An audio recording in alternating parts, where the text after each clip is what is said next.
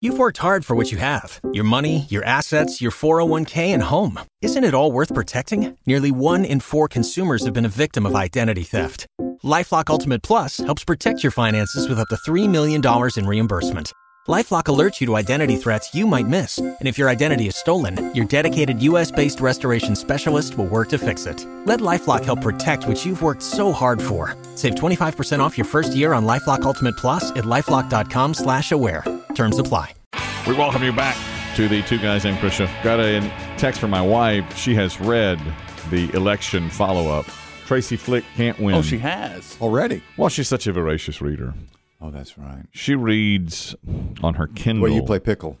Well, I pickle, she reads, and she does lord that over me a bit. You know, a lot of times we'll go on vacation, she'll take 5 books, and I'll have just 1 book. And not finish it. And not finish it. And a lot of times she'll read a book and say, my God, this was a masterpiece. And I'll say, well, I'll read it over the holidays. And she'll say, oh, no, you can't. Not for you? Many times she'll say, I don't think you'll really understand this book. I don't think you can. Do you think that's, do you take that as an insult? Yeah. Because there are times when, for instance, on a Friday night, maybe not near the holidays, but sometimes just on a random Friday night, when my wife and I don't have plans, she'll say, let's watch a movie. I want to watch a movie. Yes. And I generally have a bunch of movies that I've recorded that I've heard about or have seen before and want to see again.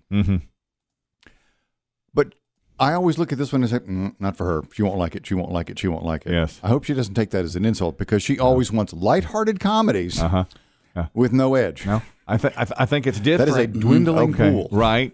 I think it's different when you say, I don't think you'll like this versus, I don't think you'll be able to make your way through. I don't think you'll understand this. Yeah. It's a little much for you. You know, a little books are different little than over your movies. head. Yeah. I realize what I've done now is I treat Chris Dim a little bit like my mother because I know he can get to one streaming platform only. Netflix. Yeah. He knows how to get there. And there's a new movie that popped up that I know he would like to watch. And I got so excited. I was like, oh, Bullet Train's on Netflix. Chris Dim can get to that. Yeah.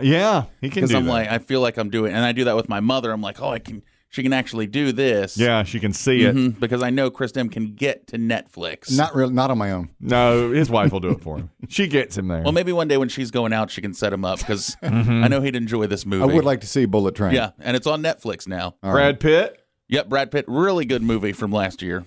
Or this year, you actually. wouldn't This like year. You wouldn't like it. Somebody else just told me that I wouldn't like that movie.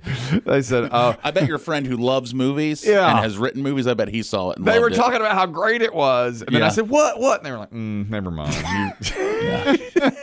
This is a Chris Dim movie. I can watch sometimes. I can see movies. I like trains. I like things like that. A-Train said she was disappointed with the Tracy Flick campaign. Look, it's hard to capture lightning in a bottle twice. So that story was so unique. But then again, books, I wonder how the book Election is versus the movie. You know, like the book Jaws, I've always heard is okay. The movie is, incredible. Sometimes the movie's better than the book. Not always, not often really, but sometimes the movie's better than the book. Of course, I don't read that much. Has your wife ever read, or does she like? What's her thought on the Godfather? Because I've never read that book. I don't believe she has either. I showed her the Godfather movie, and she didn't love it. She thought it was just okay. This is slow moving, I guess. But she absolutely loved that show on the making of the Godfather. But it wasn't even that. Well, it was a show on the making of the Godfather, not a. It wasn't a documentary. It was an actual show. What's it called? The Offer. The Offer, earlier this year, which we both loved. I found the opening of the Godfather, the wedding, long. I mean, it was slow to start, but then of course it's an absolute classic. I liked it better than Goodfellas, but a lot of people like Goodfellas better than The Godfather. Anyway, and she loved The Sopranos. She's as far as mob stuff, her favorite thing. That's maybe her favorite show all time, The Sopranos. And Biggie and I both got into that too. Oh yeah, love it. Talking about things you absolutely love. A woman had her little girl at age, I think it's 4. Try ranch dressing for the first time. They put it on nuggets or French fries, and the little girl tasted it. And I think this is what we've become now. This is your life. This is my life. This is the first time she tasted it. What's that? Ranch. Oh, I love it. It's She kept dumping more on her stuff, and she said, well, I love it. Whatever this is, I want more of that in my life. I think it's maybe like one of the safe things a kid try, like ketchup. I think they go ketchup and ranch to dip when they're little. I just saw that you've rediscovered ranch. You've let it back into your life. Oh, I have let it back. Yeah, I have. For a while there, I was just on Polynesian, and now that I've let ranch back in my life, well, just suffice to say, I'm very, very happy that it is back there. And waiting on CFA to do one of those red sofa commercials with you. Well, you said that yesterday. Your story. If you don't know, Chicken and Pickles, which is a restaurant I frequent from time to time, they have an advertising campaign where people sit on a red sofa, and it's called My CFA Story.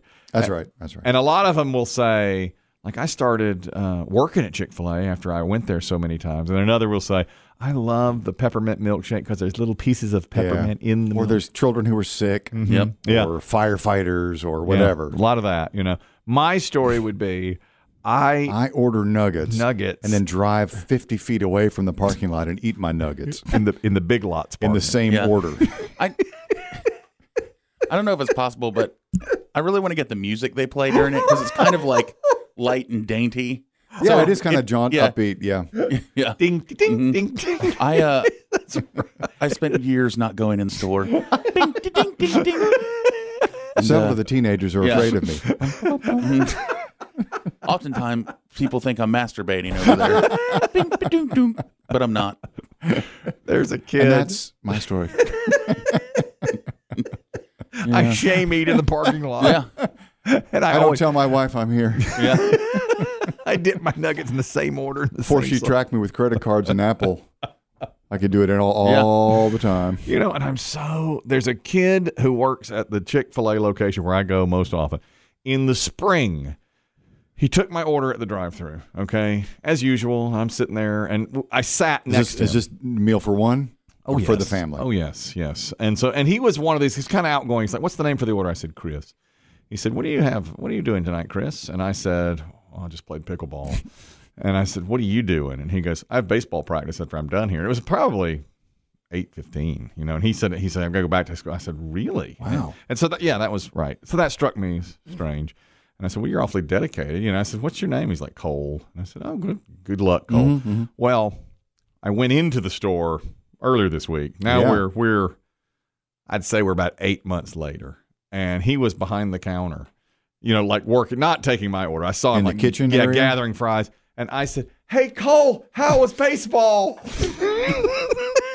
Oh, brother. Ding, ding, ding. And he looked at me like, Cole, he's talking to you.